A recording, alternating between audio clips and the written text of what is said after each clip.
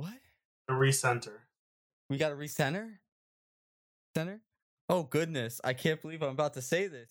The first time I get to say this in 2022. The first time I get to say this in 6 months.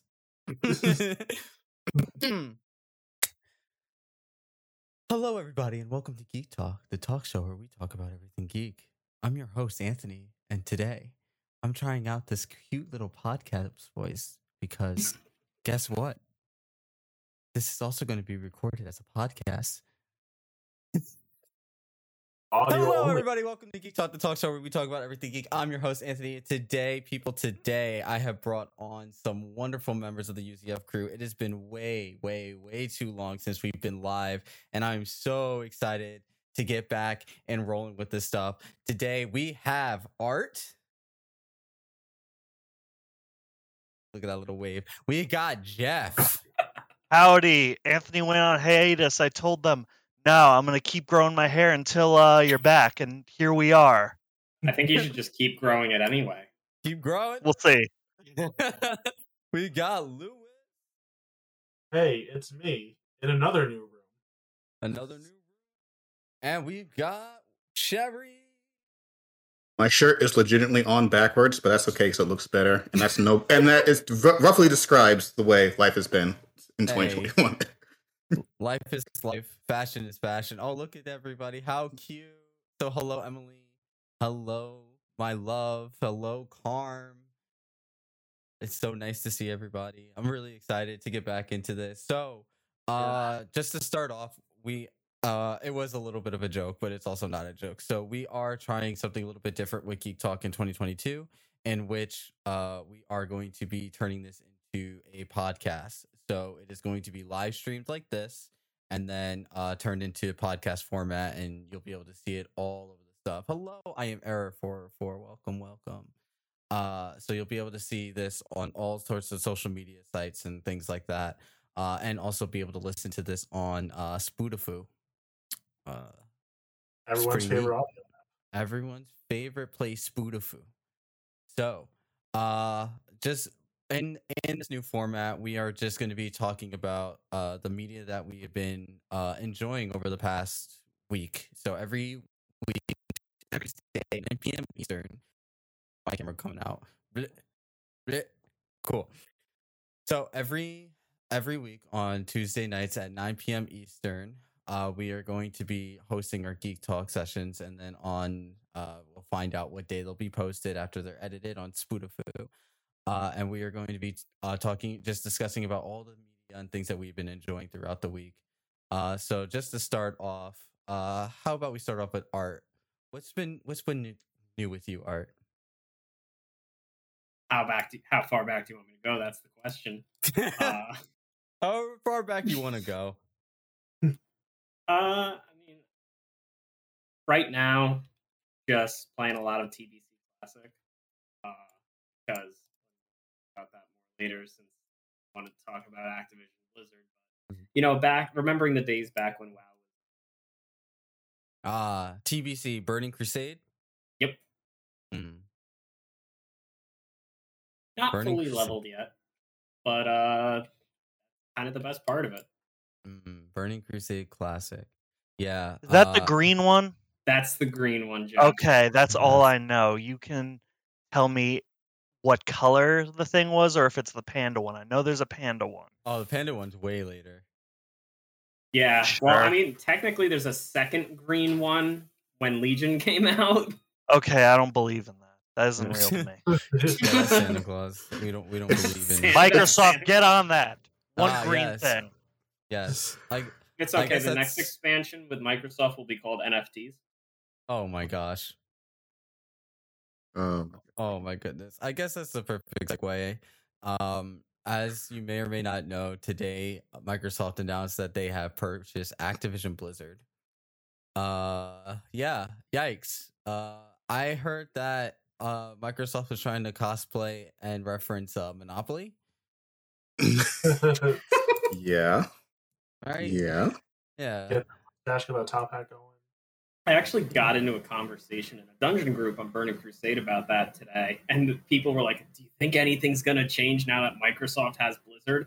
I said, "No, it's going to be the exact same as when Activision had it. You're not going to see the, pre-Activision days ever. In fact, it may even get worse." Yeah. Didn't It's I was gonna say, didn't they keep like the main guy on that everybody hates because it was too expensive to fire him or something? only until, from what reports are showing, it's only until the merger is completed. And then Phil Spencer is taking over. They're getting rid of Bobby Kotick? Yes. At least that's happening. Yeah. From what the reports have been shown, Bobby Kotick is staying on until the end of the merger, and then Phil Spencer is taking over. I mean, my big question is, what don't we know about these people at Microsoft that could be just bad or worse about Activision? I mean, we could just speculate about every single, Company. corporate Exactly. background. Like, that's just what it is. But, keep our targets on the ones that have been publicly accused. Exactly. I will say, silver lining, whole deal went for a cool $69 billion. Very nice. Nice. So, hey, maybe it's a giant antitrust issue. Who can say? But gotta take those little wins here and there. Hello, Yeah. Kat. Welcome. Lewis, how are you feeling about the acquisition? So, it's all games that I play anymore. Never played WoW. So, directly affected, it doesn't affect anything I've been doing. However, just Microsoft keeps buying. Well, that's just the Blizzard side of things, right? So, yeah, but what about the Activision side? Yeah, the Activision side. So we're talking Spyro, Crash Bandicoot. They made like Crash 4. They haven't touched Spyro since Reignited. Like I love those series. I went through all of them. I've been through all of them recently, and like it's not like I was expecting anything new. Let's talk about that though. How much time did you spend on those Crash remakes and getting all of the secret gems? Because I remember you spending a lot of time on that. I think it was like over a year and going back and forth of 100%. Oh my lord! In between other games, and now you can 100% them on Game Pass, huh? Yeah, now you get all those Achievo points on top of the trophy. No, but honestly, the only benefit I could see this is if this prompts them to another Crash, another Spyro. But then again, also all the trust issues. Probably. I mean, I don't know if I want another one after CPR came out. They said no microtransactions and added microtransactions. Very I mean, true. what microtransactions can you add to a 3D platform? Yeah, that's like that doesn't make a whole lot of sense to me. What could you even do there? More skins? Cake. Yeah, Cherry. So, tell me your thoughts on the acquisition of Activision Blizzard. I got one, but I already know the answer. It's like, does that mean Overwatch is going to be good now? And I know the answer to this is no. No. But I'm just like, I had this very odd craving. I've had this very odd craving for like the past month. Just like, man, I kind of want to play something because I don't play my main shooter anymore. I'm just like, is Overwatch good? And then like, almost exactly what I heard when I asked myself, is Overwatch good? I see like the Death of the Game series talking about Death of the Game Overwatch. And I was like, well, that answers that. How long have they been making 2 for? Like 2 years? Okay. I think they announced it at the last live BlizzCon, didn't they? Yes, they did. After the last reports of harassment. We are at a very interesting time in gaming history where it seems like every game as a live service is just going absolutely tits up in the fire. But I feel like it's a conversation better save for next week because there's a lot of things to be depressed for, and also there's always something to be excited for in the future coming up. Oh, thank you so much, Emily, giving Lynn Earth. Oh, Lynn, welcome. Giving the gift sub. We greatly appreciate it. Oh, I love seeing all this love in the chat. Thank y'all so much. This is the first time on camera in 6 months. I'm just like, my heart. And welcome, Chris. For the first time. And yes, Emily is a gem. Absolutely.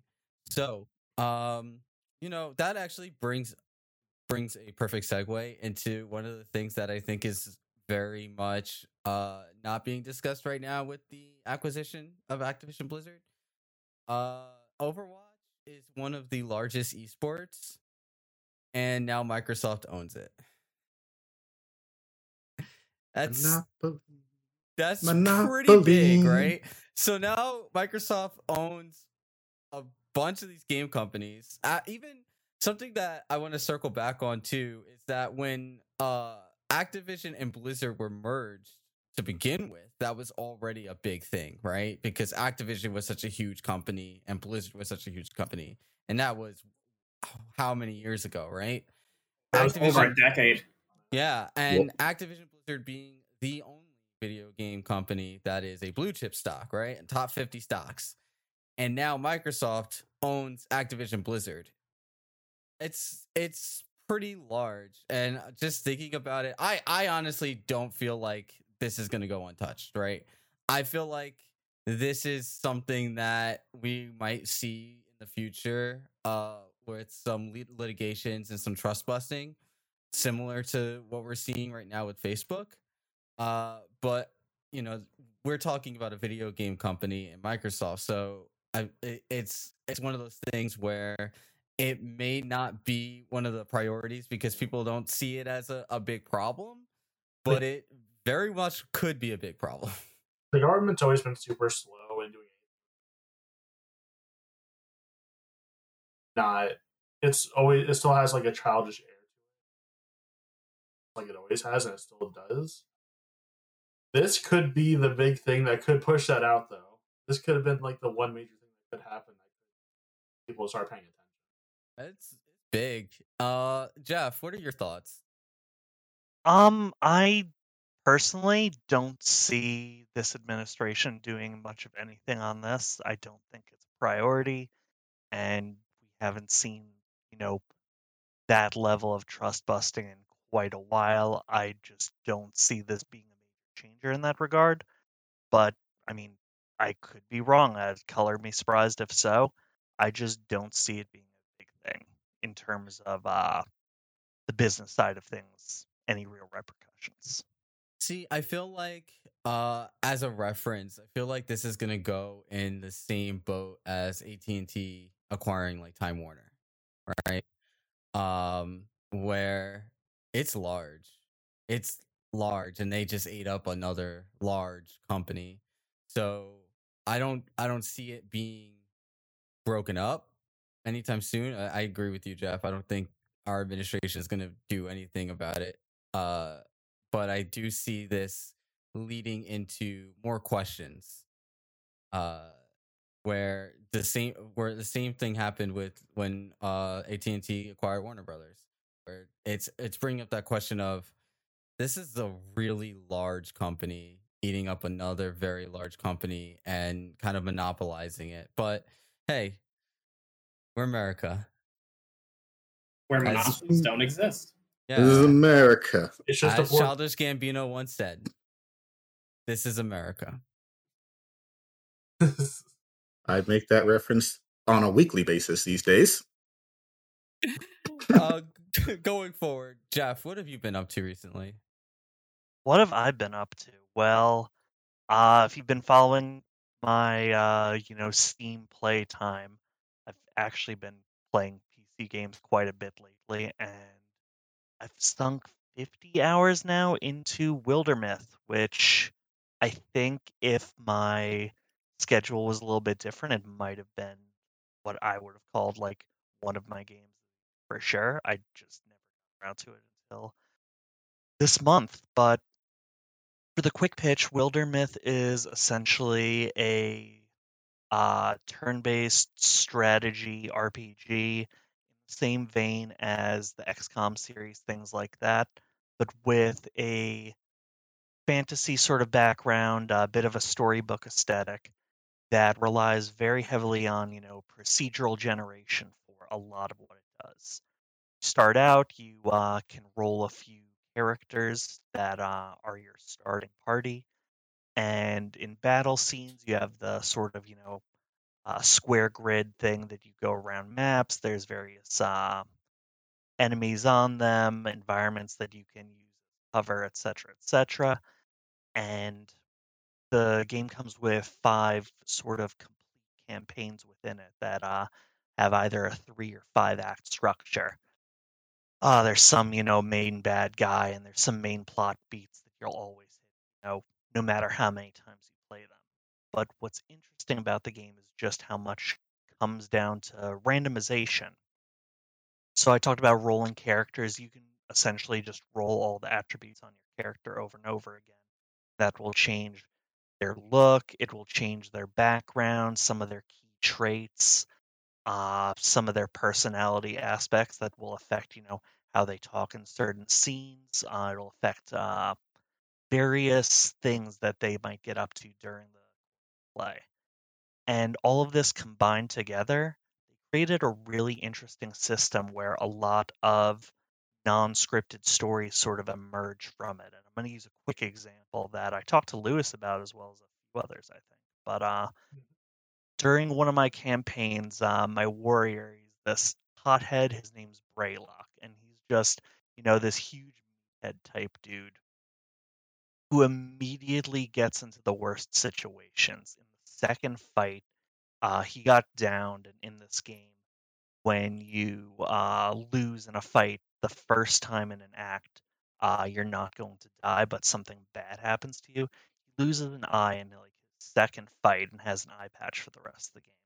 During the next arc, he gets like badly scarred, and all of the damage and wear he goes through means that he retires super early. These campaigns can take place over, 100 years, depending on like how many years of peace you earn between them. That's you know, get into more of that later. But point is, a lot of time passes between the arcs, and Braylock retires super early. At the same time, his daughter joins this adventuring guild. I didn't even know he has a daughter, but the game sort of rolls that in the background. Do they have a kid? What happens with that? And they roll various stats from that. So I get their kid, and they join the adventuring party just as he's retiring. Absolutely wild. And I get into this really tense situation, a really bad fight I shouldn't have gotten into, where unfortunately Braylock's daughter is killed in the middle of the fight. In a fight where she's with one of his old party members from the original party, the rival of Braylock's, two people that just fought a lot, develop rivalries.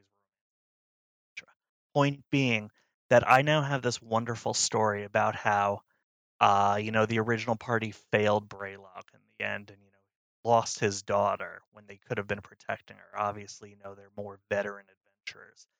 None of this was scripted. None of this was like explicitly stated, but because of all the different systems interlocked in the game, it tells this fascinatingly interesting story that obviously they put a lot of the triggers there for situations like this to happen, but in no way was it, pushed this way or that way. I found that so fascinating. It's a fantastic game, and I think anyone who likes sort of, that XCOM style of combat, or just likes a good adventuring game, specifically in that sort of D&D setting type of mindset, definitely something worth checking out. That was Wildermyth, which is, I believe. Yeah, I can't Yeah. even believe that's the. I can't even believe this is coming from a video game. It's just like, you sure this wasn't? Yeah. You're not confusing your last D&D campaign? It's wild. I mean, that's what it sounds like. Yeah. To show like how the randomization is like so in depth, I played for 2 hours while Jeff was watching me, and I got an event that they had never seen before. In like my very first like random event. Yeah, it's wild. It's really interesting because what was it that I saw? Someone was talking about it where it's taking procedural generation, right? and storytelling, and saying, why can't these two things go together? This is Wildermyth Cat. So, we have procedural generation games, right? Like Terraria, we have Minecraft, right? And a lot of those games, what do we have to do? We have to create our own stories. And that's not necessarily a bad thing, right? That's not to say that those things are bad. We love creating our own stories and using our imagination and having things with friends and being like, oh my god, you'll never imagine that I was building this house out of dirt and then this creeper came up and then boom, it blew up and then I found obsidian, right? Like that's our own stories using our own imaginations from our own procedural generated stuff. But Wildermyth takes that and adds story to that. And it's something that, and I will absolutely admit that I had no idea what I was doing while I was playing it. I was having such a ball. And then I'm watching Lewis play and just like, hey, click on this little thing. And then you can see their history and their backstory. I didn't even know they had backstories. I've just been making them up on the fly, being like, oh yeah, this guy did this and then this, that, and the other thing. They have backstories. And then on top of that, they also have their own personalities and they're all randomized. And then on top of that, you'll get these randomized event beats where things will happen, right? Where I have my archer, right? My archer is a romantic poet and he's like, oh yeah, I fell in love with this girl and she needs help fighting off these things, all these monsters over in her village. And I have a mage who's kind of a smart aleck, right? She's a smart aleck. I like her a lot, right? And she goes, I don't trust her. I'm coming with you, right? And my archer's like, you know what? Sure, we haven't had I went in my alone time, but you know what? You're not gonna let this up. So yeah, come with me, right?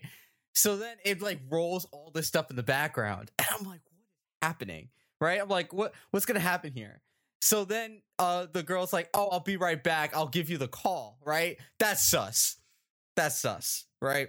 I'm like, I'm gonna give you the call. And my mage is like, no, we're gonna follow her, right? And you get a choice. You get to choose who you want, like who gets to decide what's happening. And then that's in my mind where I'm like, all right, I have to use my imagination of like what I think would happen in this scenario. And I'm like, all right, my mage would absolutely be like, nah, that's it. We don't play that game. We following her, right? So they follow her, and then guess what? It was a trap. And my mage is like, did I not say right? So you get 4K. Fight. Like it's so cool. Then you get into a fight, and then afterwards, you have that relationship that builds, right? And it builds in game, but then it also builds in your mind because you're like, yeah, this thing just happened. And this was completely separate from the rest of my party, right? So the rest of my party don't even know this happened because they separated off. So it's just like this really cool stuff that happens. And what's great is that like we could talk about stuff like this because it's not really spoilers, because what happened to me is not going to happen to anybody else, most likely. That's worth noting as well. That entire story I gave for my characters, none of that was connected to anything to do with the campaign plot I was playing. Mm-hmm. And things like that could happen in any of those scenarios. The game also has non-campaign sort of, or non-storied campaigns where there isn't a like specific storyline. Rather, it just generates one from various paths. And it's totally viable because of how much story it can sort of swell up from the systems that they have in place. It's a super cool balance and probably one of the best examples of that type of storytelling I can think of. Last one that was even close, weird pull, but State of Decay 2, which a weird, fun game that also has a lot of, hey, look at these different sort of character traits and how they interact with the characters. It's a fun way to do things and absolutely a good time. I have already added it to my wish list. It's very good. It's $15 on Steam. It's PC only. I will be completely frank with y'all. It runs like booty. But it sounds like it's worth it though. Oh, but it's so worth it. Like when you get the game running, it runs. But getting that start, you know that back in the day when we used to watch cartoons and you had the dad trying to start the lawnmower and it was just right? That was me trying to play Wildermyth at first, but then as soon as I got it going, I was going. I was like, yo, this is it. This is lit. That's a good time. Yeah, it's a very good time.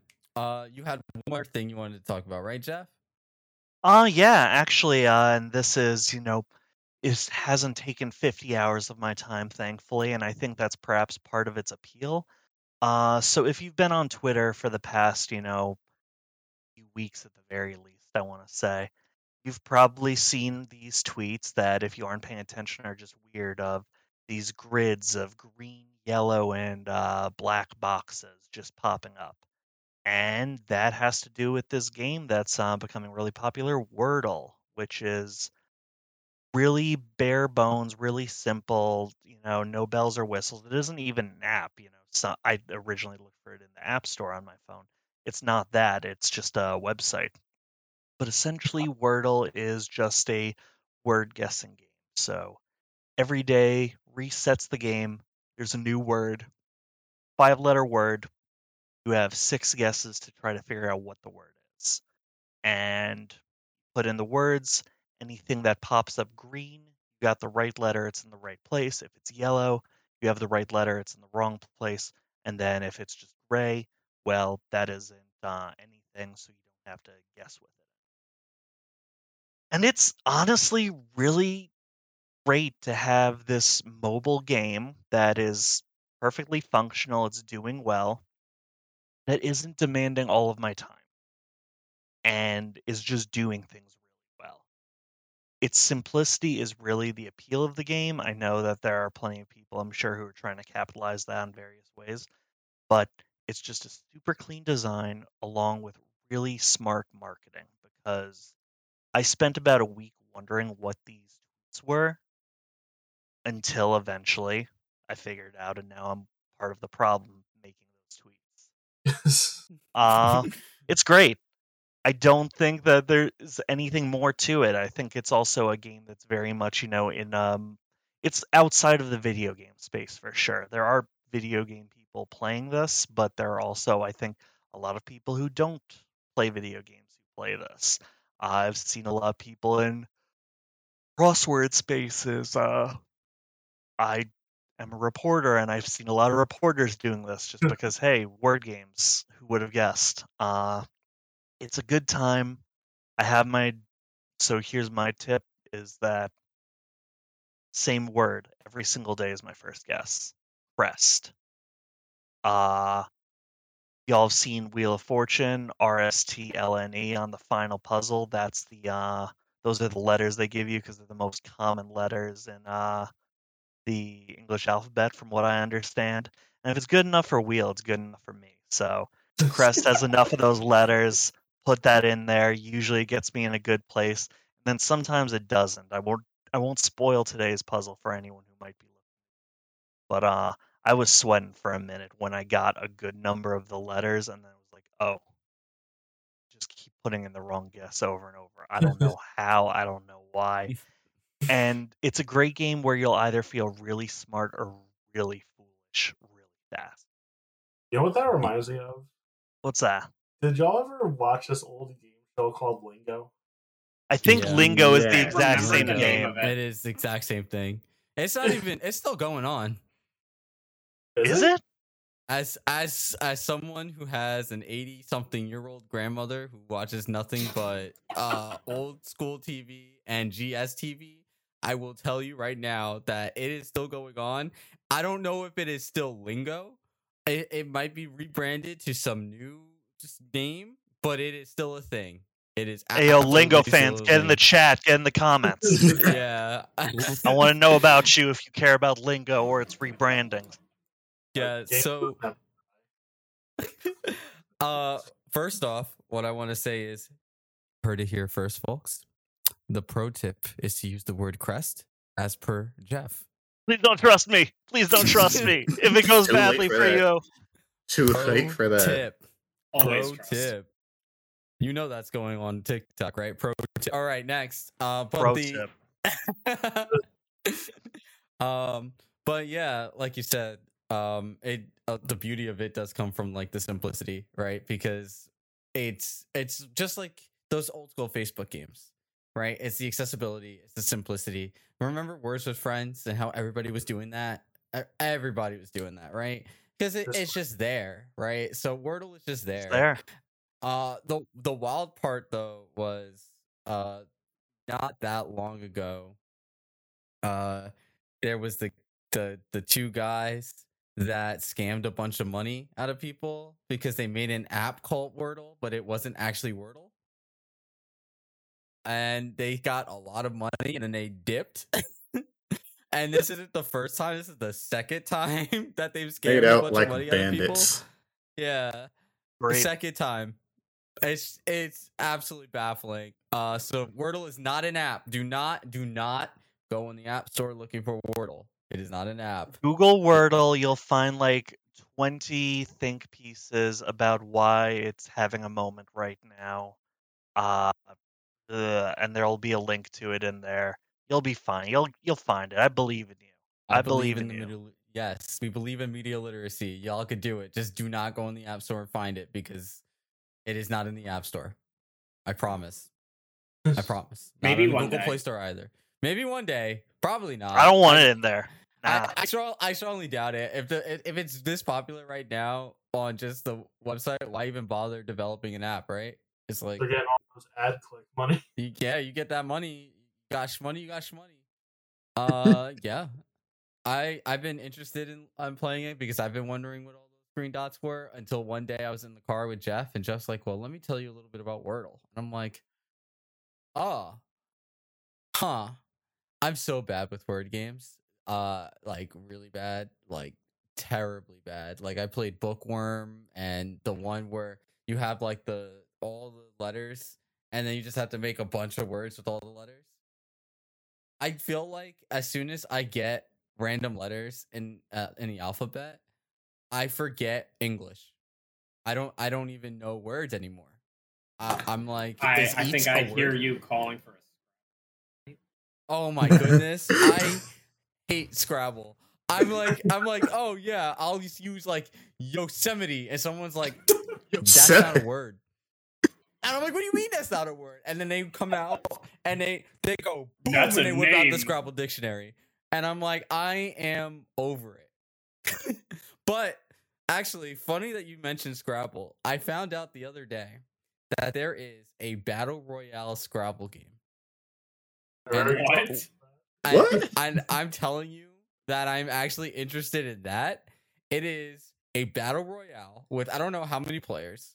I don't even know what the game is called. I just kind of saw it one day, and you're a bunch of players, and you drop down on the board like in Fortnite, and you have a letter, and then you have to figure out where you want to go on the board, and then you have the letters like in Scrabble, and then you make words, and the more words you make, the more points you get, and then use those points to like kill the other players or get more letters to get more words. It's just wild. And I'm sitting there like Dropping. I'm crying right now. I'm like, yo, I hate Scrabble, but like, yeah, where are we dropping? Yo, We drop dropping on- T? We're dropping on the triple point square. Yeah, like I was like, huh. But as an aside, yeah, that was a wild trip. I don't even know what the name of the game is. I'm sure if you Google Battle Royale Scrabble, it'll pop up. But I was like, what the heck am I watching? And I couldn't stop. Oh, Jeff is doing it. Jeff is doing the research work. Of course. Battle Is Royale Pachinki Scrabble. a Scrabble legal word? I know Uh, Pachinki is my city, but I don't know. It's Babble Royale. Babble Royale. Babble I'm done. Royale. I'm done. Mhm. Goodbye. Mhm. I'm done. Goodbye. That's actually Goodbye. really Dropping. good. Where are we Where dropping? So moving on from that, Lewis, what have you been up to recently? I've been up to a few things. Digimon TCG is one, but we'll shelve that for. Don't talk about TCGs, I'm poor. Me and Anthony conversation. I'll say what else here has played the TCG. Don't mention card games to me. I'm broke right now. Can't do this. But besides that, I started playing some Civilization 6. Did a multiplayer, then started doing some single player so I could learn how to It's fun. I had to turn the difficulty down actually because I keep getting tracked by religion, and then someone else just wins with culture like 3 turns later. Like, funny that you talk about a game that you have to turn the difficulty down on. I got one yeah. Scary. So going through some Civ games, trying out the leaders. Outside that, been doing some more Slay the Spire, which is one of my favorite games of all time. I have it on Switch and PS4, and now I have it on Steam. I understand you've been Oh. playing it a bit differently, though. Yes, I was about to get into that. Listen, Jack. but I bought it for Steam so I could use mod support on it. I have to know, what mods do you have, sir? So I currently have tried out the two you need, mod and STS, to run anything. Of course, and the library one. I have Neath the Spire in there just for some extra stuff because some of the extra relics are nice in the cards, and a bunch of characters which I've been trying out one by one. I have played Velvet Scarlatina from Ruby, which is a really weird one. Okay. Haven't tried that one yet. I have tried to play as 2B, but it kept crashing. Oof. So maybe one day I'll get 2B to work. Glory to mankind. Glory to mankind. Who else? I tried out a few other characters. They weren't exactly notable because I can't remember them at the moment. Oh, come on. You know our Agumon? favorite... Oh, Agumon, right. How is that not notable? You're playing the TCG. That was the first one I did. You're so into the TCG that you're putting him in other card games. No, the one I do want to know for we get Sailor Moon. Finally, Sailor Moon the answer I've been waiting for. Uses the sprites from the Super Nintendo game. It is one of the coolest mods I've ever seen because it actually has the other Sailor Scouts come out for attacks. There's so much effort put into that mod. It's Oh yeah, I remember. I was here like a year ago. Mentioned Sailor Moon. What was that, Lewis? I would say the other fun one was Deku because Deku is so easy to start each combat with 10 more strength. And I guess for anyone who hasn't played Slay the Spire, it is a roguelike card game where you are dealt random cards, and depending on who your character is, go through 3 floors of just fights and events to try and build up your deck to try and actually the bosses at the end. Have you downloaded the Slay the Spire Downfall? No, I have not. Okay, so Slay the Spire Downfall, that's like the big one that's on there. Slay the Spire Downfall, it's a whole expansion. Goodbye. It's a whole expansion that they made, but like it's like the reverse, and instead of playing as the main hero, you play as the bosses you fight throughout. So you get access to like 5 different bosses. I won't spoil like the bosses for has played, but and like instead of fighting like other boss characters, you actually fight the characters that you see throughout the campaign. So it's really it's a great expansion. You should play that one. I definitely need to try that out. That sounds like a top one. Oh yeah, it's a big one. Yeah, I've been chilling in the Discord. If you're not in the Discord, you should join using the ! Discord command for those of you that are on Twitch. Or using the URL userfriendly.com/Discord to join, because Lewis has been streaming Slay the Spire and Civilization in there pretty much every day for the past like week. I suddenly found myself a lot of time, so yeah, the past couple of weeks, like we've been just vibing in there, doing a bunch of stuff. But yeah, Slay the Spire is a game that I've known about since it was in early access when there was only one character. Like I don't know how long ago that was. Probably a while. It's wild how time flies, and I could say that was 3 years ago, and I'll look it up, and it was like 10, and I'll be like, well, that's a thing, right? But yeah, I've been watching it. I've been watching the mods. I watched Agumon turn into Greymon, that turned into Metal Greymon, that turned into War Greymon. And if you've ever played any game on Newgrounds. That's what that looked like, and it was a lot of fun to watch. Oh my god. I was like, this is nostalgic in a good and a bad way, but they definitely put their heart into it. I'm not gonna roast them. You just took me back to the Final Fantasy Flash RPG where you have to fight Mario and the AOL man. Exactly. That it looks like that. For the Agumon one, which was funny, and it was a lot of fun to watch. Where War Greymon's just like floating, like, and I'm like, you go, War Greymon. These wild like 3D models they use. Like some of them are just literally just PNGs that don't move. Yep. For a lot of the mods. This one was 3D models, and it was wild to watch. It was wild going from Digimon to like Deku, the PNG. It's just the boy there, and him punching is like it sort of warping a little bit, and that's it. Like a huge disparity. Interesting stuff. So yeah, definitely check us out in the Discord. Again, that's !Discord for those of y'all that are in the Twitch chat, and userfriendly.com/Discord for those of you that are listening to us anywhere else. And let's catch up with chat a little bit.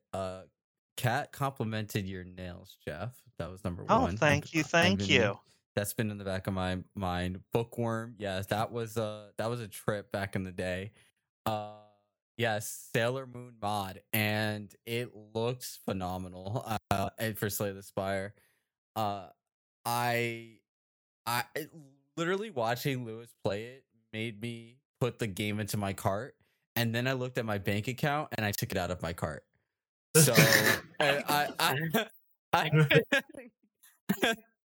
just as a heads up, like watching them play, almost pushed me to just buy the game to just play it myself because it looks so good. But definitely check it out in the Discord because wow, it's a lot of fun. It's also a lot of fun watching Lewis play Civ and spreading waifuism. Oh, I was gonna say before I forget, I think Slay the Spire is also on mobile now too. It's on everything, I think. Yeah, I just found out recently. So I was like, did not know that. I think it's now on everything. Back in the day, and there was only one character, and it was only on Steam, and it was early access. And I was like, wow, this looks pretty nifty. Just everywhere. And now the AOL man is on there. I was gonna say, like, I know waifuism isn't in that game. Can we talk a bit about our Civ 6 game? Because we're in the middle of one, 3 of us here. Oh, yeah. Yes. So, for those of y'all that don't know, Civilization is a game in which you take control over different great leaders of the world, and you own your own civilization, and you are trying to beat out the rest of the civilizations in a bunch of different ways. You can make a bunch of great wonders of the world. So like you can have the Great Pyramids, you can have the Leaning Tower of Pisa, you can have the Eiffel Tower, you can have the Oxford College. Like, you can do all this. Yeah, you could do that, or you can create a religion and then make your religion the dominant religion of the entire world, right? Or you can boost your science all the way until you get up to space, or you can say screw all of that and just dominate the whole world and just go complete imperialism, colonialism, and just take over everything and go to war, or just drop bombs everywhere and then just win, right? Yeah, all of that was imperialism and colonialism. It's just different flavors of it, you know? Yes. So I'm sorry. So there was the cherry flavor, the raspberry flavor, and the grape flavor of imperialism and colonialism. Thank you your OG so colonialism. Yeah. Thanks so much for the 5 gift subs. And me. I have to say, I'm so confused by those turn-based strategy games because I'm just a complete meathead. So whenever I try to play one, I'm just like, okay, how do I invade? And then I try to invade. It's like, cool, can I let this person out? And then they clap back and I get bodied. So it's like, what do I do now? I didn't invest in industry. Yeah. I love it more. It less stressful than like other RTS or like turn-based games because everyone just does their thing and it all happens at the same time.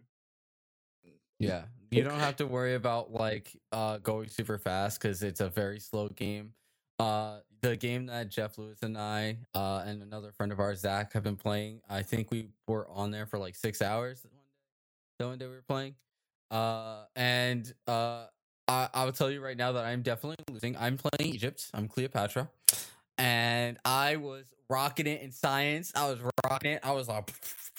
And then China came out and was like, yeah, screw that, and just blew me out of the water. And then Brazil blew me out of the water with science. And now I'm sad. And now I went to war with China because I have nothing else to do. I think it's worth noting also that 2 out of the 3 of us here have been playing a very different game. Because, so we are playing with a sort of continents map, a few major bodies of land. And we have a couple bots in there for the sake of, just keeping things fresh and making it so that we can't just all collaborate into creating the world. And 3 of us all ended up on one continent.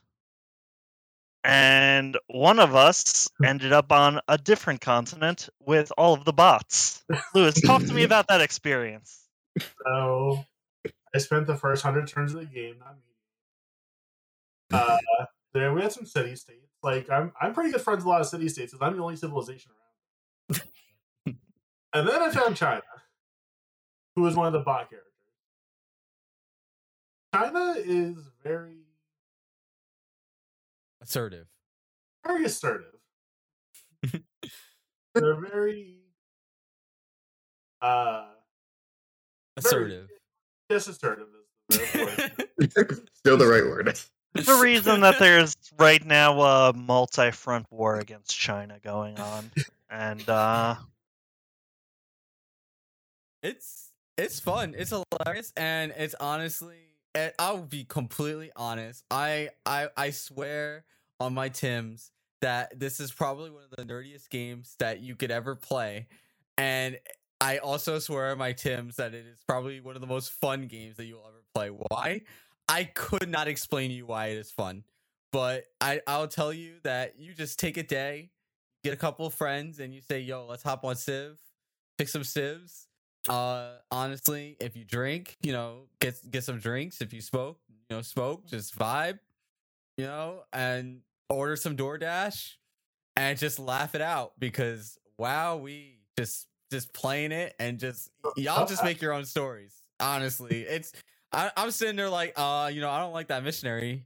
I got, our friend Zach is making the religion Moderna, and Moderna has been spread all throughout Egypt. And I'm sitting there like, why are there missionaries of Moderna outside my in my borders? And I hear, don't worry about it. I'm like, what do you mean don't worry about it? I'm absolutely worried about it. I'm just trying to mind my own business, trying to boost my science. I'm just trying to boost science here. And I got missionaries coming in. Religion and science do not go hand in hand. We know this in history. And then I get a trade request. 25 gold a turn. Keep quiet. I'm like, you know what? Feel free. Sounds like your civilization needs to learn a little bit more about Moderna. Maybe it should be more accepting of it. I would say 3 of us had maybe very little experience with Civilization 6, and one of us had enough experience to know how to wipe out our individual religions before we really understood we had religion. And it might be a problem in that final act of this great thing we call life, but we're not there yet. And you might need to think about that. Zach, if you're listening, don't worry about it. Don't worry about it. We'll get back there. We'll live stream it because it's freaking hilarious. Yeah. Moving from that topic, circling back to art, you said that you had to turn a game down to easy. What game was that? Did we catch up with Cherry at all? Not just yet. So the game was Battle for the Grid. Any of you know what that is? I've heard that name before. I have to look that up. Power Rangers. That's Power Rangers, baby. Oh! Yeah. not a spoiler, but first 30 seconds of the story, Rita Repulsa gets stabbed to death. What? And then in the first fight, I get my butt handed to me, and I'm getting 20 hit comboed against a wall on normal mode. So, but let's revisit the topic that Power Rangers is for children. Oh, It's a fighting game, as I understand it, right? is a Like a fighting game. traditional. Yes, it is. Okay. I hear whispers of this game. It's very nutty. It's kind of like I view it as like Marvel versus Capcom meets Injustice. Like it has like character switching, like it's a team fighter, and it's very grounded, like Injustices. But the last fighting game that I ever had to turn the difficulty down on was the original Blast. Oh gosh. Yeah, I remember that. Yeah. For dark times. Power Rangers is not just for kids. I will tell you that the comics they're something. So Battle for the Grid follows, at least in part, some of the comics. Oh, Yeah. It's about Lord Draken taking over the world. I've never myself been that big of a Power Ranger fan. Real people always freaked me out as a kid. So what? To be fair, me too now. True story. Like just flat out. Like as a kid, I was like, "Yo, real people, I don't mess with that." So if you talk to me about any cartoon that came out between probably 1960 all the way up into 2016, I have probably seen most, if not every episode. But real people things like Power Rangers, I could not. That was just not me. What, you didn't like 25-year-old teenagers? It freaks me out. And then even when I grew up, and then friends of mine were like, "Yo, we gotta rewatch Power Rangers," and I was like, "Yeah." And I went there and I sat down and I was watching some of it. I did that all the way through Megaforce. Ooh. Without a filler guide. Oh goodness. And I remember about 2% of it. Yikes. Ooh. I remember, you know what? I feel like I'm lying because, all right, actually, this is a secret that I have never told anybody before. Here's the thing. Breaking. Here we go. Breaking news. Here's a little Anthony secret. So I used to, as I just said, I'd watch cartoons like nonstop, right? And one of the things that I really enjoyed was the X-Men cartoons. So my grandmother got me into the X-Men Evolution, which is the original Fox. Yeah, the one of the Fox cartoons, not the original 90s Fox cartoon, but the one right after that. That is phenomenal. If y'all have not seen that, I rewatched it. It is on par of Justice League animated series good. If not better. And right after X-Men was Power Rangers, right? And I would, I'd leave the TV on and I'd walk away and I'd like get myself some snacks or whatever, or play video games. But this was Power Rangers Ninja Force, right? Power Rangers Ninja Force. And I will never tell me you did the ninja morphs with them. I will never forget the day that I was sitting there. I had in my hand a honey bun, and I walk out from the kitchen, and I walk back into the living room, and just imagine the CRT, this big old TV, and I'm watching the Green Ranger doing all these ninja flips on this bamboo thing, and this little me is like,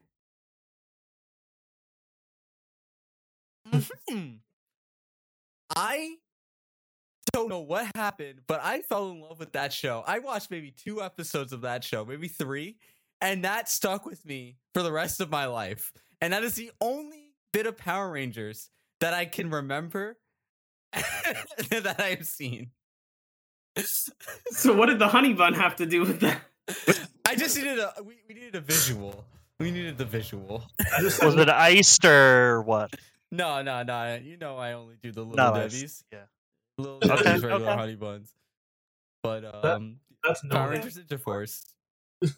When it comes to Power Rangers, I have very scant memories. But every time, but like I always remember every Power Ranger how well I remember like the main leader. So like I remember like Power Rangers SPD had a black main character. That was pretty cool. But then I go back. I do remember that. Yeah, but then I think back to Jungle Force and how like the main character was like basically just Tarzan. I was like, wait a minute. The main character that murdered somebody. Is JDF? Is it JDF the Green Ranger in that I was just talking about? No, JDF's the original one. Oh, I okay. could not. Original Green Ranger, Red Ranger in the Zeo, And Turbo. and then in Turbo, yeah. And then he came back and I love that. care love that we about got Power here. Rangers. I'm friends with Rita Repulsa. This is a true thing. Barbara Goodson, if you're watching, which you definitely aren't because you're just a parent and a voice actor. Still got that autograph. Appreciate it. Barbara Goodson, also famous for voice acting Shinya in Persona 5. That kid who has the Get Smoked hat. Yes. That's the same voice? Same voice. No, I talked to her on the phone. We had like a 30-minute conversation, and I played Persona 5 after that. Like, I talked to her before Persona 5 was out, and it ruined that character for me because I just heard her. Like, in no way could I hear. I get it. I get how that's a child's voice and how one hears it as such. I can't get But past that. Shinya That's wanted you just to be his her. big brother. Yeah, Yeah. Get smoked. Get smoked anyway. My first playthrough of Persona 5, I never met him. Oh no! I guess you believe did get smoked. Huh? I never got smoked. So, moving on from Power Rangers, I love that we got to Power Rangers. I don't think I've had a Power Rangers thought in my brain for like probably 4 years. So Cherry, what have you been up to recently? It depends. Much like all right, I gotta go back to how far back recently? Because like I only just like came back alive like about a month ago. Like I went to college, cannot recommend it, and I'm just like, I went to college, I did all this, I lost all my money paying for my classes, and then I'm just like, I woke up. I think about December of last month. I'm just like, I should do things. Sounds like you're living the American dream. Oh yeah. So like college destroyed my ability to focus on anything, play video games, communicate with people, have solid mental health. But I was just like, so now I'm getting back into things. And I was just like, well, my friend might have to go to the military pretty soon because he lives in Algeria, so I should run a D&D campaign for him. So that's the first thing I started working on. And then What was that from D&D there, campaign about? So I picked up. Actually, got the book right here. We're going to Theros from Magic the Gathering because it has some of my favorite cards in there. Yes. Ooh. So I spent like the first 2 weeks of January just nonstop reading D&D books, trying to get ready. I'm just like, okay, I've got just about everything. I've workshopped what most of my characters are going to be doing for the plot, but now I need to learn how to use Roll20, and I am terrified. Oh, don't overplan there. Just wait for your players to screw it all up. You have experience in that art? Yeah, already. 2 sessions in. Oh, I'm afraid. I was like, I have a beautiful little throwaway, and I can just follow you all through. Please don't mess it up. I think for my first encounter, I'm going to have them literally on a boat, so they can't go anywhere and mess it up. Oh, they'll find a way. Oh God, please Trust no. me. Oh yeah. So what I love is that first Cherry messaged me asking me for DM advice, and then Art messaged me like the next day or the day after asking me for DM advice. I was like, huh. And I'm interested. Art, how has your experience been DMing for the first time? Well, so the first time, split it up in session 1 and session 2. The first time we had, it was 4 players. Yeah, 4 players, and that was their first time, all of them playing D&D except for Caitlin's, whose first time was with you guys. And we kind of skipped a couple rules here and there. Like, I let them do freeform combat until the second time just to ease them into everything. But everybody had such a huge amount of fun. Plus, we went to this place down in Nyack called Dragon's Den. Oh, I don't know if any of you guys have ever been there. It's basically a Dungeons and Dragons cafe. Oh, that's so cute. That's cool. And so we did that. We're running Tyranny of Dragons. And I remember Caitlin's youngest brother, who's playing a wizard who doesn't like to take sides. So he's completely true neutral in every regard. And he's like, oh my God, I think it's so cool how we started and we did this. And then at the very end, he mind controls an assault drake and just gets the name of somebody. And that somebody has something to do with the Masks of the Dragon. So first session, everybody was blown away. Second time, we did it in a more small scale location at one of the houses, and I'm working some things in that I can't talk about too loud because somebody in the campaign is sitting right next to me. But there may be elements about something that I already talked about tonight and a certain character that I already talked about tonight that we might have mentioned the actor's name of, and they might be JDF, who is involved in this. Full circle, y'all. I can't believe the Power Rangers are invading the game. To be specific, the character that we were talking about earlier that starts with a D. So, Cherry, did you start DMing yet, or how's your experience been getting prepared to DM? So the getting prepared experience has been very interesting. Because like I'm potentially going to have 4 players. Three of which I've almost got them all set up. This last one I was like, hey, I need some information from you, but I don't know if he might be joining later. So but like it's been a very funny experience to see like me and the friend who I want to DM for because they have to go away soon. He's like super into it, so he's like taking everything super seriously. I'm just like, okay, like okay. It's not like we got all this stuff, and I'm glad because like I feel like he'll be really good.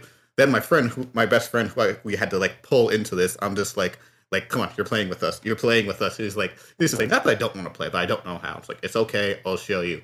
So like the first conversation we had while we're walking to the gym, right? It's just like, I'm just like, so what do you think you want to do in the campaign? It's just like, and like we've had this meme going. It's just like, I want to invade Poland. I'm just like, like you want to invade Poland. All right, I will let you invade Poland. He's like, what? It's like, I will invent Poland. It will be a whole city. There will be a war, and you will be invading Poland. So the first conversation is just like, I don't really know how to go to like, and like by the time we walked in, it's been 30 minutes. Just like, okay, so we're invading Poland. You are a warlock. Your girlfriend in the campaign. They get his backstory is that like he's a warlock. His girlfriend is like trying to gain power so that they can get revenge on Poland. So and they get these bones of a dead god who is Xenagos for people who play Magic the Gathering. Xenagos is already dead. So one of the gods, Phoenix the Godception, he gathers the bones up, which was gathered by the other player. They get to and he starts preparing it into bone meal, right? So immediately upon getting bones, she's just like, okay, now you have to consume this. It's like, so she basically just like she like takes a little bit and like kind of she's like, ooh, that's delicious. Then immediately she just snorts like cocaine and then she becomes a demigod.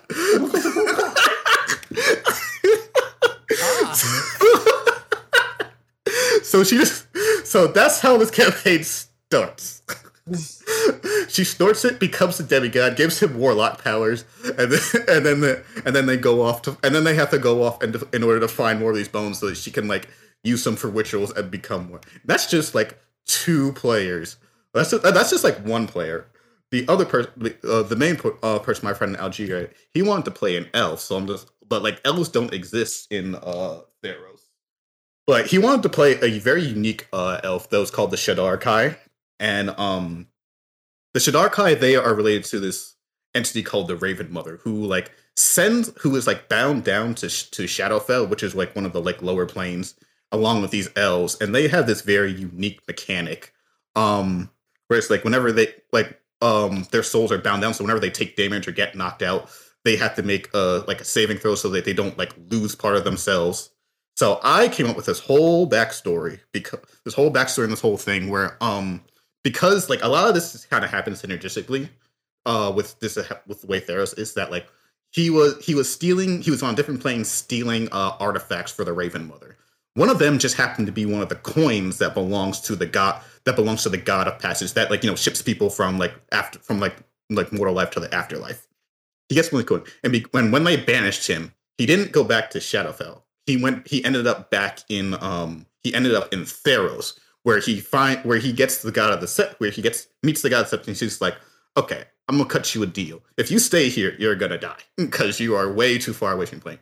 So he gives them a mask that helps him like maintain himself, and he's just like, okay, I'm trying to cause some trouble up here. If you help me, I will give you because his character wants freedom away from like Shadowfell and the Ravenheart. I will help you get your freedom, but you have to do these things for me. So that's how the campaign starts. He gets this mask, he goes off, steals the god bones, delivers it to his friends. And because of the way the mechanics work, I have found an interesting way of like integrating more enemies into his character.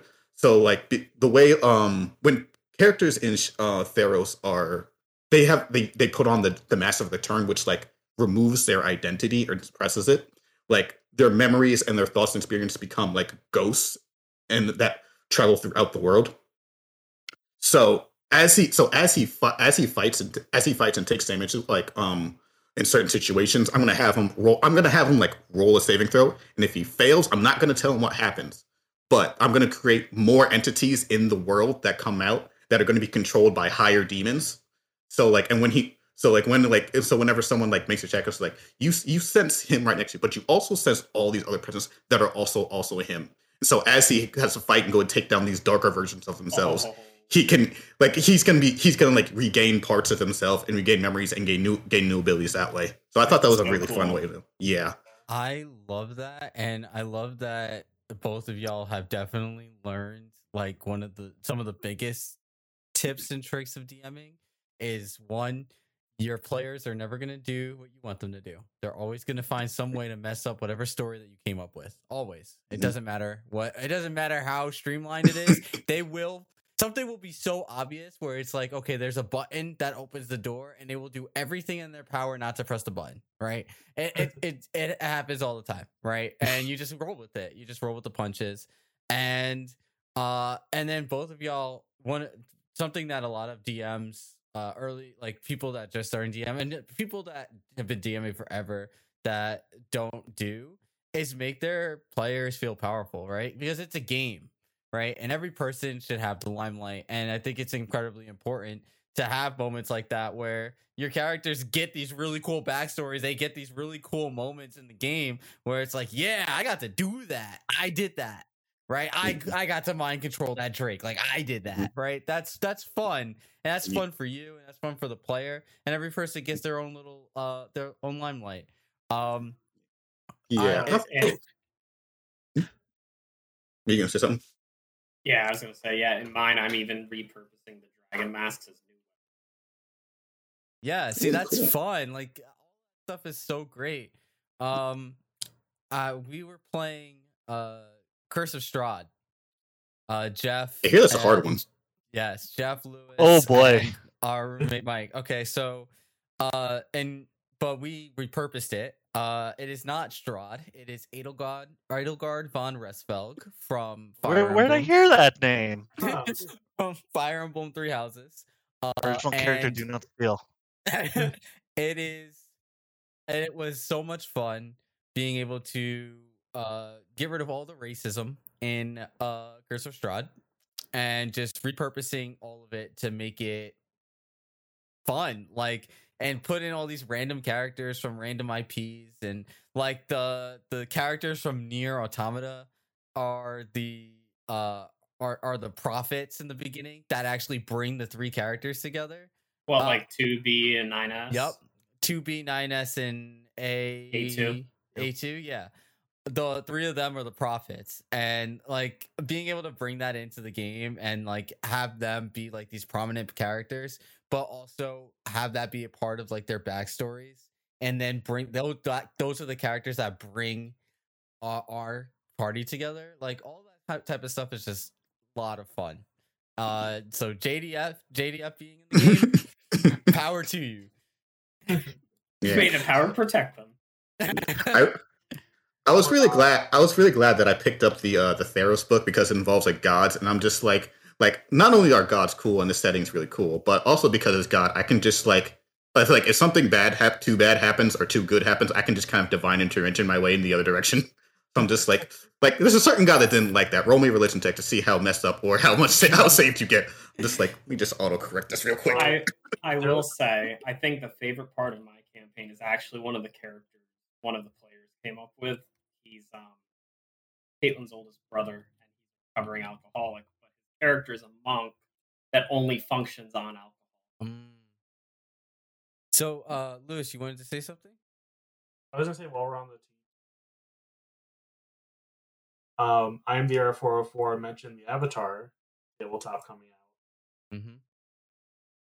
I'm excited to do a campaign in that one. That's gonna be an Avatar: The Last Airbender. Yes. Okay. Yeah, that is something that I'm. So, for those of y'all that are not in our Discord, for those of y'all on Twitch, use the ! Discord command to join our Discord server. And for those of you that are not on Twitch, you can use the URL userfriendly.com/Discord to join in. I am actually running a handful of tabletop RPGs this year. The first one being Strixhaven, and it is not strictly Strixhaven. It is going to be more akin to Fantasy High from Dimension 20, but taking place in a college setting, a magical college setting.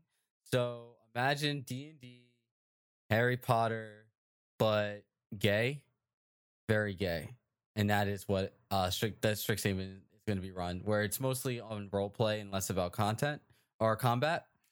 I am also running the Avatar tabletop RPG, which the PDFs are going to be releasing in a couple of weeks from the last year, so probably this week or next week. I am running that in the Legend of Korra setting of Republic City, and it is going to take place during the events of Season 3. So after spoilers for Legend of Korra, if you haven't seen it, you got 3, 2, 1, cool. So, after the spirit world and the human world converge into one, and the spirits are in the human world, it takes place in Republic City. Korra is not in Republic City because Korra is out trying to find the Airbenders, and it is going to take place in that time in Republic City, where our PCs are going to be exploring Republic City and coming to learning and coming to terms with the huge drastic changes that have been happening within Republic City. And I want to sprinkle in things like the cheap blockers, like amongst followers. I think they should come back. The mafia that shows up for like 2 episodes, they're gonna come back. But just exploring more within Republic City and more of like the inner goings of like, and not this whole grandiose scheme that Korra was about, but more of like what's happening at this street corner right now, because this is a big change. Like, people's lives have drastically changed. There were houses that were completely destroyed. People are just homeless, right? Like, now, not even that, like, now we have to have politicians based off of not just the things that are happening within Republic City, but also the things that are happening within the spirit world within Republic City, right? Like, there's just so much that could be explored, and that is what we're going to be running. All of this is going to be run within the Discord. And yeah. So moving on from tabletop RPGs, I think, Cherry, you had one other game you said you were playing recently. Oh yes, your favorite game, .hack GU. Yes, those were some times. Oh yeah, I started playing .hack GU because I was just like, I need something to focus on, just in general, and it has been a very enjoyable experience. Not a good experience, I want to say. It's definitely not good, but I have never laughed as much as I have this much playing a game. It's very Because you cheesy. go, oh yeah, because like you have so many moments where the game's just like you're looking at like I'm looking at the grand scheme of the writing. So like, okay, I see what you're doing here, but because the main character is all just so bad, just so bad, so Haseo. so over dramatic in every simple regard, I'm just like, I can't take this seriously. Yep. And it's and you got issues where it's just like the voice acting's really cheesy, the moments are really cheesy. It's just like, come on, you're all playing a video game to agree. Just like you need to be able to separate this. But sometimes you're just like it's kind of like eating your favorite junk food. Like this is certainly just not good for you. It's just like I completely agree, and it's hard because the game takes place after the anime, so you have to watch to really understand what's happening in the story. You need to watch the anime, and then characters show up and things referenced are from the anime, and I'm like, I have absolutely no idea what's happening right now. But I just eat up the cheesy food, like you said. Yeah. It's Lay's barbecue chips for me. Yeah. Well, lucky for me, I did watch the anime a long time ago, so I'm just like, okay, I know basically what's going on here. But there's also all these other issues that's in the game where it's just like they made a bunch of changes from like the game to streamline the game, but they didn't go all the way with those changes. So like one of the main things is like to make the game go faster, they give you way more EXP, but like your weapons and items and abilities don't scale with that. So like So like you're trying to level up real quick. It's just like I'm gonna pick a dungeon that's like 3 levels higher than me so I can get some levels really quickly. And then because they made it like this half Devil May Cry-ish affair, you're comboing enemies that should be bothering you, and then you gain a level. It's just like, and then you trivialize the game. And it's just like, and it leads to these really awkward forced experiences where like you like the main thing this first game is the arena, and you go to the arena and it's just like, okay, this is supposed to be a big old fight, and you do one attack, knock them down to half health. A cutscene happens, and then they're just like, okay, I'm gonna clap back when they can't even get your health down like 1%, mind you. Like they do damage, and you're taking one, and then it's like, I need more power, and then and then Haseo is just like losing control. I'm just like, come on, this could have been cool, but I bodied you with 2 hits, and now I have to sit here and watch this. Yep. Yep, I remember those days. Oh man. That was an interesting game, and yeah, you're kind of forced into those situations where kill somebody in one hit, and then you get to the cutscene, and it was like, oh my god, this was so difficult. I need the power, and it's like, bruh, you didn't even touch me. But you know what? But you know what? This is for a plot. There is a main plot we have to follow, and that plot is Haseo learning not to be a dick. Yeah. And so that's it. And like, I feel like I would enjoy this more if like Haseo being a dick wasn't really the main thing, or if there was more side quests that I could go on with other people, but that I can't do because I'm now over leveled and it's a waste of my time. Yep. Part of me pictures Anthony here as a young child, just playing through this game and half understanding it while dancing to the melancholy of Haruhi Suzuki. This is all factual. This is all factual. So that's you wanted to say something, Lewis? What? No. Oh, I thought you wanted to say something. All right. So that's a perfect segue into the what I've been up to. So I've been playing Digimon Story Cyber Sleuth, and it is I've been on this huge Digimon kick the past like 6 months now. I have my Digimon Vital Bracelet that I was using to exercise, but I really don't like the Digimon I had, so now I'm waiting for a new Digimon to come into the mail so I can go back and do that again. I've been playing the Digimon TCG, which I'll talk about in a second, and now I'm playing Digimon Story Cyber Sleuth because I love me some collectible monsters. I eat it for breakfast, lunch, dinner, and a midnight snack, and they are all my friends, and I'm sitting there And the game is a solid okay at best. I will say it's not bad. It's certainly not great, but it's okay. It's very passable. And the problem is, I want to play with my favorite Digimon. Now, for those of y'all that don't know how Digimon works, it's not like Pokemon where you have one Digimon that just goes through the same line. You have multiple Digimon that could digivolve into multiple different things. So you could get to where you want to go in a bunch of different ways, depending on whichever Digimon that you choose, right? I One of my favorite Digimon is the most powerful Digimon in all of Digimon, and that is Omnimon. And of course, I'm sitting here. There's 20 chapters in the game. It's chapter 6, and I'm like, I want Omnimon. So, do you know what I did? Well, let's fast forward 5 days. 5 days. It took me 5 grinded days. 1, 2, Omnimon? 3, 4, 5 days. I had to grind up a Metal Garurumon and a War Greymon. And here's the kicker. There is a stat, and this stat is called ABI, your ability stat.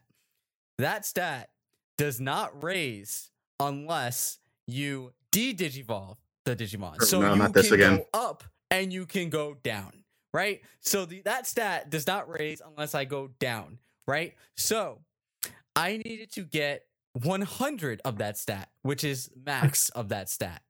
You gain about 5, max of 14 with the math. You can gain a max of 14. I needed 100. So let's fast forward 5 days of me training a Metal Garurumon and a War Greymon. And I finally hit 100. And I finally hit that fuse button. And I was incredibly happy. And now the game is incredibly trivial. But yes, it took me 5 days to get there. But hey, I get to watch these super cool cutscenes of my Omnimon whipping out a sword and going slash and then killing these tiny baby Digimon. I'm like, yes, it's about drive. It's about power. Put in the work, put in the hours. All right. All for Omnimon. But that is just one of the 5 Digimon that I trained up. I've been playing this game for probably a month now, and it took me half of that time to get the Digimon that I have. I have most of the best Digimon in the game. And I am now closing in on the end of the game. I'm on chapter 16, including close to 17 out of 20. And it has been a time and a half. I feel like I'm sick and tired of this game, specifically because all I have been doing is fighting with Platinum Poop to max out my level, to get to the de-digivolve, to re-digivolve, and then fight more with Platinum Poop. And I'm like tired of looking at it, but I'm so close. you know, some class fallacy. That's where I'm at right now. Something tells me you should go play Digimon World 1 completely with Sukamon. So I have Digimon World 1, and that is what got me to play Digimon Story Cyber Sleuth, because I was playing it and I said this game is bad. So I was like, let's play one that is not bad. And lo and behold, I have Digimon World 3 and World 4, and I could have played either of those, but I decided on Digimon Story Cyber Sleuth, and it is good. It's not great, it's good, but here I am, still grinding up. And then I'm sitting there playing, and I'm like, I could get Imperial Dramon Paladin mode. And I'm like, I need to stop. Don't do this to yourself. Don't do this to yourself. I need to stop. Yes. I've gone through this exact pipeline, except like years ago with the DS games, Digimon World Dusk and Dawn, where it's just like you're looking at this cool Digimon, but it requires some 500,000 EXP in one certain type. And it's just like, and they give you maybe like 5,000 per one. It's just like, am I really gonna sit here and do this? And I really have. I really, really have, and I cannot. I don't regret it. But I'm telling you right now that I am not playing the next game yet. It might be a very long time before I touch the next game. But that is the perfect segue. Oh, do you have something to say, Jeff?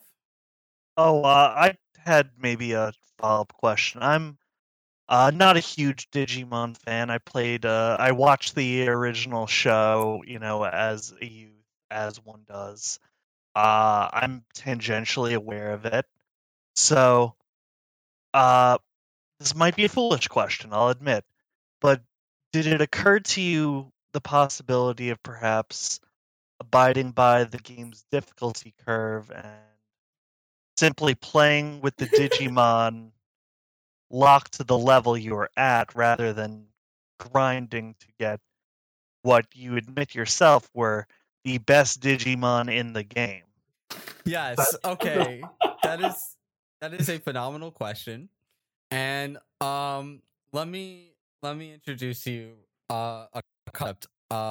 This is it's what I like to call an addiction problem, right? So, here's the thing, right? And I don't think this was done on purpose, and this is what it did to me.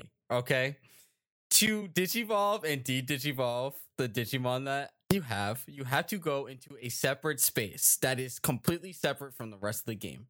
You can't do basically anything else in this separate space except for digivolve and de-digivolve and put Digimon on a farm and let them like grind up and stuff, right? Is that what they call you put them on the farm? Yeah, yes, you put them on the farm. You put them on the farm. I got Okay. 4 farms all at max level. Come at me, right? So I'm in this separate space and I'm like, and I click on the button. I'm like, oh, look at all those Digimon. And I'm like, I'm already here. So let me take a look at the Digimon I can Digivolve. So I look and I'm like, that turns into something that I really want. And I'm like, I could do that. And I'm sitting there on the couch and I'm looking at this game. I'm like, I could do that. How long will it take? So I go on my phone and I look up the calculator. Okay, so there's a actual formula that you have to look up to figure out the ability stat.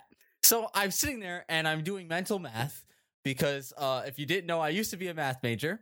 So of course I had to sit here and do mental math because calculator is too much. That's too plebeian for me, right? So I'm like, if I do 2 plus the level, 2 plus the parentheses level plus 5 divided by 10, right? I can get a maximum of this, and that means I have to do this many times. And then I'm already halfway there, and I'm like, I just keep going. And I kept going. And yeah, I could have absolutely just abided by the game's rules and played the game as it was meant to be played and just picked up the Digimon as I was supposed to pick them up. But sometimes looking at cool things look really cool, and I just really wanted cool things. And maybe I got the cool things too early. I got Omnimon before one of the main characters got Omnimon. I have to find all the Royal Knights, and I have half of them on my team. But so to answer your question, Jeff, yes, it did occur to me, but I have a problem, and I admit it, and that is the first step to getting over my problem. Now, I don't. Hang on, I was 1 sec. Wait, do you have this game on the Switch? Yes. What's this? Okay, I don't know if I should tell you this, but like, I also have the game on the Switch, and one thing I learned is that like, if you put the game in sleep mode, yes, it okay, so you know about that it auto grinds and it just okay. And that is why the sunk cost fallacy exists in my brain, and I'm like, well, I'm already halfway there. You were gonna say, Jeff? I just want this to perhaps, if you're listening right now, consider this the cautionary tale and not like an example to live your life by. I'd also say though, like, I played Pokemon Red. I dug Charizard. When I got my Charmander, I didn't think, so how many of these Pidgeys and Rattatas do I gotta kill to get that Charizard going right now? I just trusted the process, baby. Yeah. That's what we get there eventually. I trust them. I did not trust the process. I just went in, and lo and behold, now I go to the Digimon. I'm like, wow, look at this boss. And I press a button. I just watched my Omnimon whip out a gun and kill it in like 3 hits. And I'm like, you love to see it, folks. I need someone to clip this and title it Anthony please watch this before starting Cyber Sleuth 2, because I want Anthony to teach Anthony the lesson I before they do this Lobomon. again. I want Lobomon so bad. So, what does this say about your issue with grinding in JRPGs and just in general JRPG grinding? This is how I get with JRPGs. I mean, all right, so it's with specifically the collectible monster JRPGs where it gets to a point where I see something cool and I want it and I will do anything in my power to get it, right? So, like, perfect example, Yokai Watch, a game that probably 5 people in all of America played, and one of my favorite collectible monster games I've ever played, right? I fought really hard because I just wanted the cool looking Jibanyan. The one, I think it was the Samurai Jibanyan. And it took a very long time. It took a lot of fusion, but I got there. And I got there way too early, but I got there. I wanted it, so I got it. This is the perfect segue into the thing that Lewis had mentioned before. My other addiction, which is still Digimon, the Digimon trading card game. Is it just yours? I want to hear about this one. I want to hear how I'm losing money in 2022. Let's go. So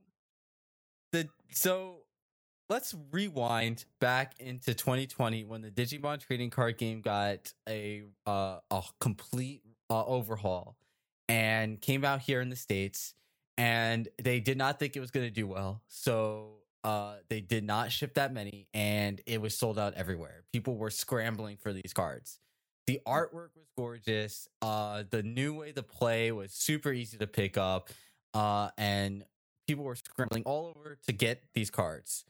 Fast forward to 2021, they start printing out more of these cards, and they're in local game stores. Lewis and I walk into the store like, let's do it. So we pick up the starter decks, which if we knew that these starter decks were going to be worth more money now, we would have probably picked up more at the time, but we didn't know. We just picked up one and we were like, let's just roll with it, right? And after months of sitting on our hands and saying we're going to learn how to play and never doing it, Lewis said, no, you're going to sit down and learn how to play. And that is what we did. We sat down and we learned how to play. And the way that the game works is so interesting, and it's the best part of the game.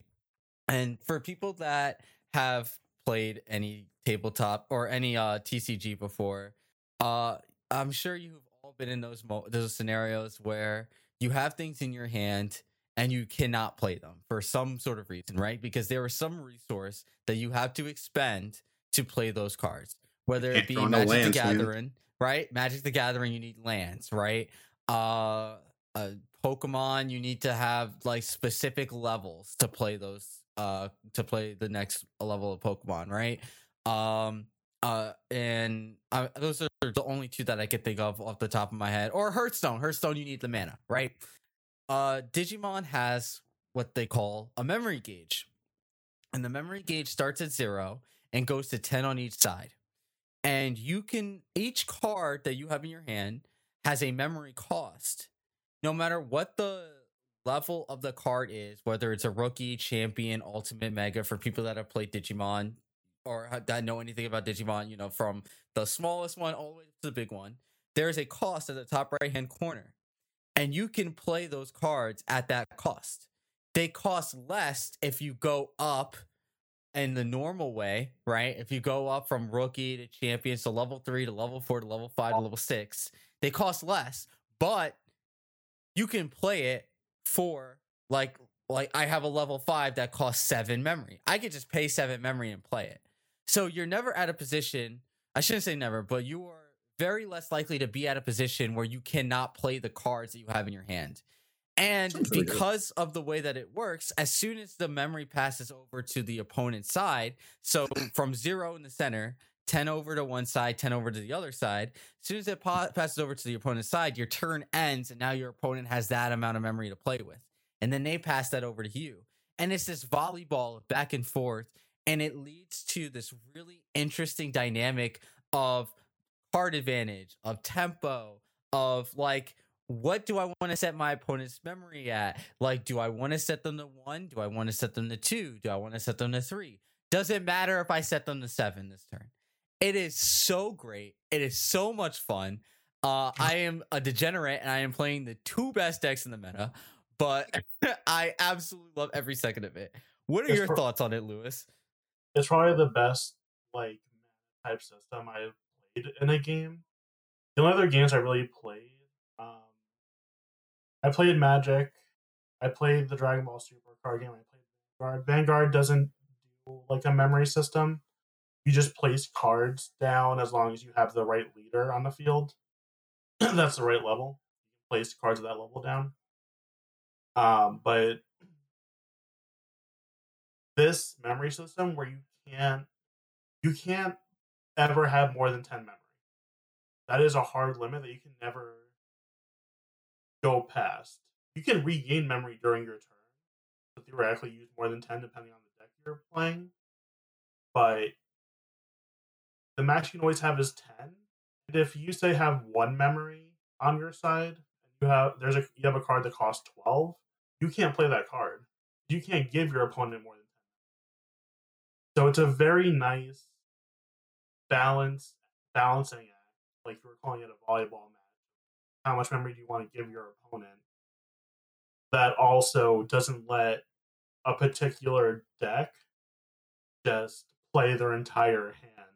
Sometimes you can have in like Magic or like in Super where there were some decks that just their turns wouldn't end. Yeah, that's such an issue in like Yu-Gi-Oh. Yeah. And like that's just not an issue. So hello, welcome. But yeah, the memory system is the best system. It's the thing that gets people to play the game because it's so easy to understand. And then the condition, which I think I love it. I love it. So you take the top 5 cards of your deck after you shuffle, and you have what they call a security stack, and that's your health, right? And your opponent has to swing into that. So they have to use whatever Digimon they have to attack into your health, right? And when they attack into your health, that Digimon then fights whatever in your security stack, then fights whatever Digimon they're playing, right? So your rookie could fight something that's super large or fight something that's super small. And there are also option cards, which are like your spell cards in Yu-Gi-Oh, or your magic cards, or your sorcery cards in Magic that have effects that go off when your opponent attacks into your health. So it's like it does a really great job of balancing and making it so that like I shouldn't say you're never, but a lot of decks that play are very unlikely to be in a position where they just lose, right? Because it has a comeback system. Exactly. Even if you're at 5 health to 1, that 1 card in your security could completely change the game. And it does all the time. There's so many cards where it's like, oh, you have 1 health, your opponent attacks into it. Oh, now that 1 card says, hey, wipe their entire board. And you did it for free, and they're like, "Oh, I can't do anything." And again, and on top of that, you have to get rid of all of their security and then attack your opponent. And that extra attack your opponent, it matters so much. It's so cool. We've been playing it in real life. We've bought so many cards. Probably more cards than anybody in the entire Hudson Valley and combined. And we've been playing it on Tabletop Simulator, which is something that I felt was just more important to me. On Tabletop Simulator, you can there's a mod that lets you play the game. It has all the functionality for the game. And you make your decks online on a website for free. Then you import them into Tabletop Simulator, and then you can just play the game. It is so great to be able to play a card game, like, let me tell you, back in the day when I played Magic the Gathering, stuff like that did not exist. If you wanted to play a deck, you had to have the cards or proxy the cards, which means you had to have the cards and play with somebody else, or proxy the cards and play with somebody else. But the fact that I could just go on Tabletop Simulator, load up whatever deck I want to play. I'm like, you know what? I want to try this deck out for once, right? Go on what's called DigimonCard.dev. Shout outs to them. Import the deck, and I could just play at the in my PJs. I don't even have to get out. I don't gotta go outside. I can just be in my PJs, play the game, and then I'm like, you know what? I want to test out this deck. There's four $50 cards in that deck. There's no universe in which I'm spending $200 on 4 cards, right? But I get to mess around with it in Tabletop Simulator, and I love it. And I honestly believe that we need to push more towards having that accessibility option. Like, I remember back in the day, specifically with Yu-Gi-Oh! This was before Yu-Gi-Oh! Was you win in one turn. There was like some third party, like some modded whatever. It's Yu-Gi-Oh! Pro. Yeah, Yu-Gi-Oh! Pro, Yeah, so long ago, where you get to just put your deck together and then you can just play with random folks. Like, you could do that on Tabletop Simulator. And I love that. And I think we need more of that, where the barrier of entry is low, where it's like, oh, I don't have to worry about spending $200 on a deck. I don't have to worry about like getting all these cards and then it's gonna suck and I'm not gonna be happy with it, right? I just have Tabletop Simulator already, or I got it off a sale or whatever. My friend gifted it to me, and I hop on and I just play the game, and I'm like, I like this deck, maybe I'll build it and in real life, and then go to my local game store and play it. Or I just like playing the game and I could just play it on Tabletop Simulator all the time. It sounds like Digimon has taken all the best mechanics from like Magic the Gathering and also Duel Masters, which were like like had some of the great card innovations, and just immediately added those in. So I have a question for both of you. What is it like to be in a healthy relationship with a card game again? Because I am playing Magic the Gathering. Listen. I'm not gonna call it healthy. Listen. I am playing Magic the Gathering. I am in an abusive relationship right now. I play exclusively on Arena. I don't know if I can go back to like actually seeing people, because like one thing I've learned playing Magic the Gathering, like not even getting into the whole alchemy like just nonsense. It's like I have learned that I very definitively have a no list, where it's like if you play a card, you're playing a deck, I see that card. No, I just immediately concede right there, because I'm just like, I don't want to do this. That's just like what y'all are describing, where like you have actual interactions with the game going back and forth. Like it feels like you're both playing the same game. Where like I want to play, like I have my big creatures. I want to play my big creatures, and we fight with our big creature. This person's like, nah, bro, I'm just gonna sit here and mill you to death, or I'm gonna play all of my sanctuaries and just watch you slowly die. I'm just like, I don't want to do this. Like I don't want to do this. There's different deck types that kind of like, there are definitely decks that are a lot higher meta than others. And there's definitely decks that if you're playing a certain type of deck and you run into another deck, you have like a 90%. I mean, that's just kind of card games in general.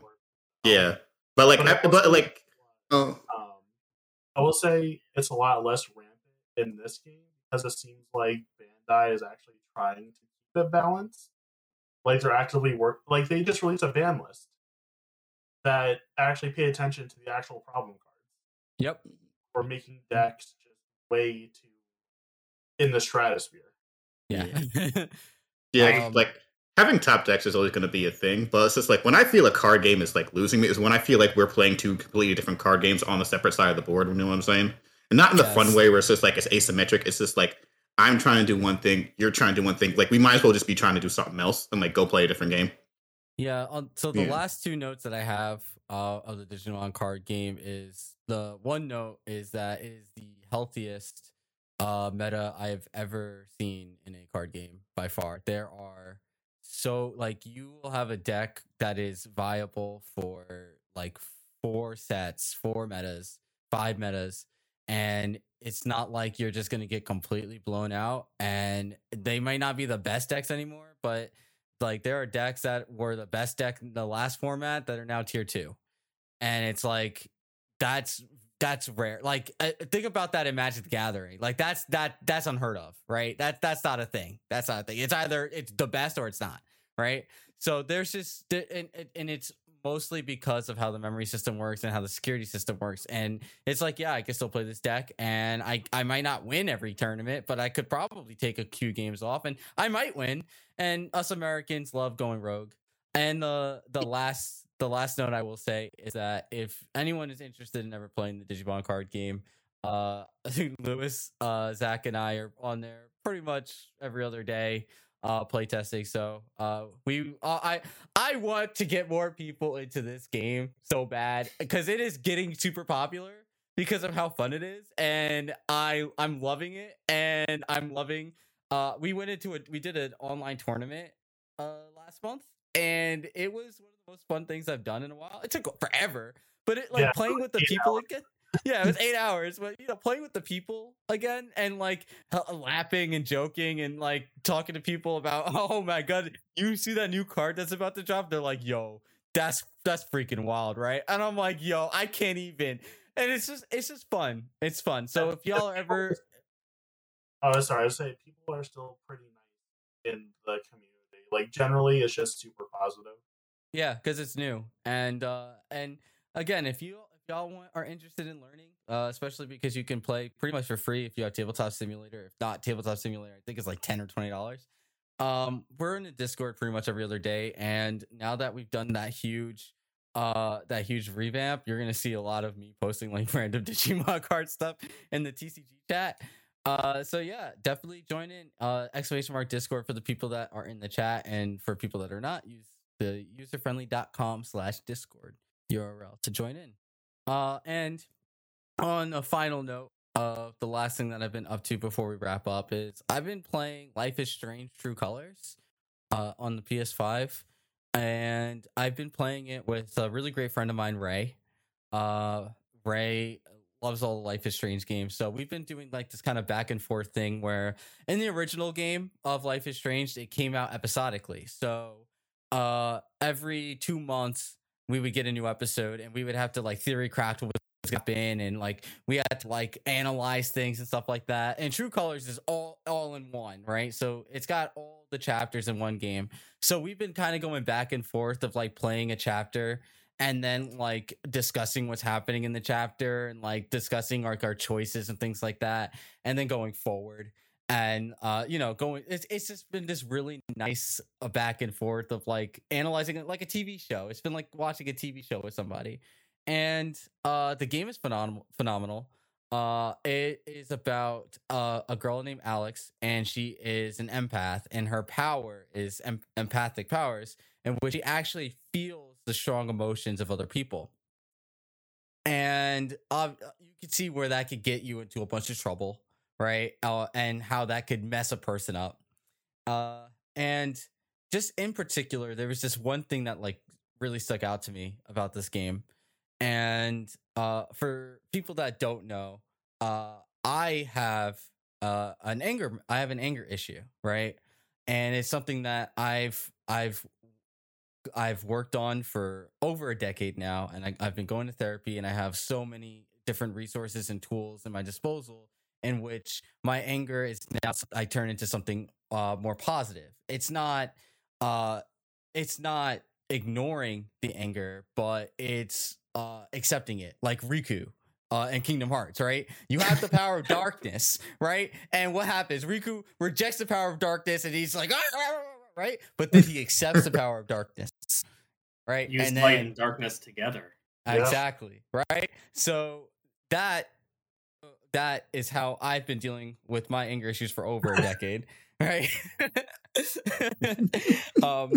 But there is a scene in the first chapter, and this guy is angry, and she feels it through the door, and he like busts the door down, and this guy is so angry at her brother, and he starts wailing on her brother, and she feels this anger, right?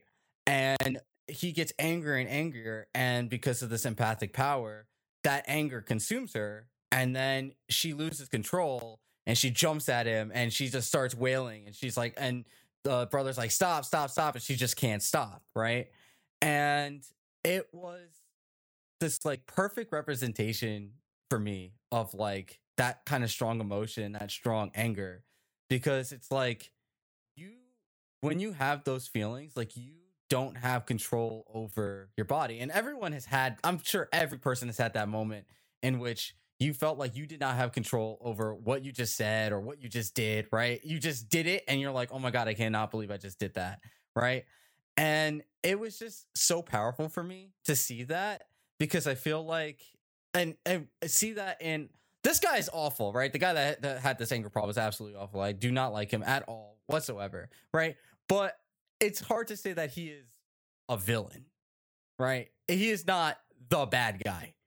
And it was just nice to see that sort of representation of like that sort of strong emotion of anger in not a positive light, but a more not like, oh, it's this one guy and he's so angry that he's going to destroy the entire world.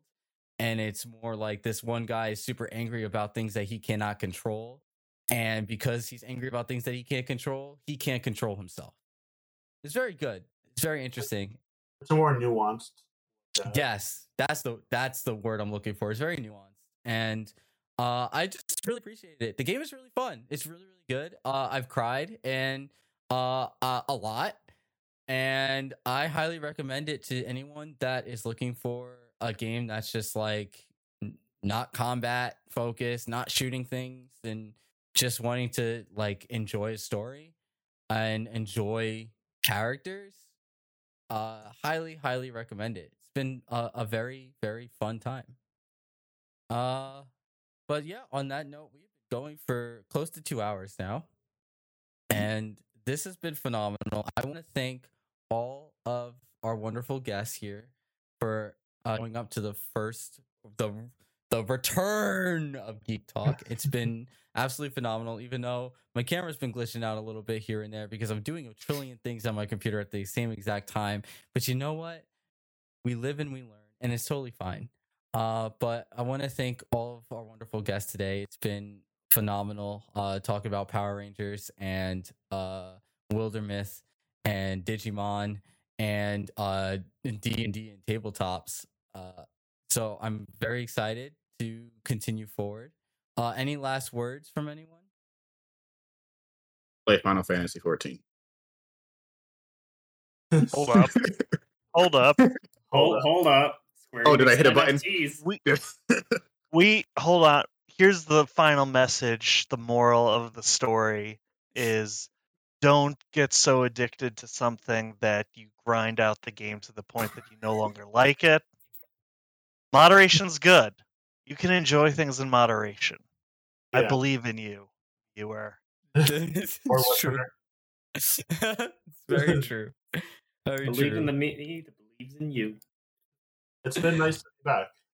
But yes, thank y'all so much for coming, and thank you so much to our Twitch chat that joined up. It's been phenomenal talking to y'all again. I miss it so much. I miss I'm blowing kisses, blowing more kisses. I miss you all so much. And remember, so we are going to be live streaming Geek Talk every Tuesday night at 9 p.m. Eastern, just like we used to. So next week we're gonna go again. It might be the same faces, you might see some different faces, but it's been a pleasure, and I'm excited to tell to y'all about what we're gonna do for February's Geek Talk. But that'll be next time. Love you all. Have a wonderful night. Night. Bye.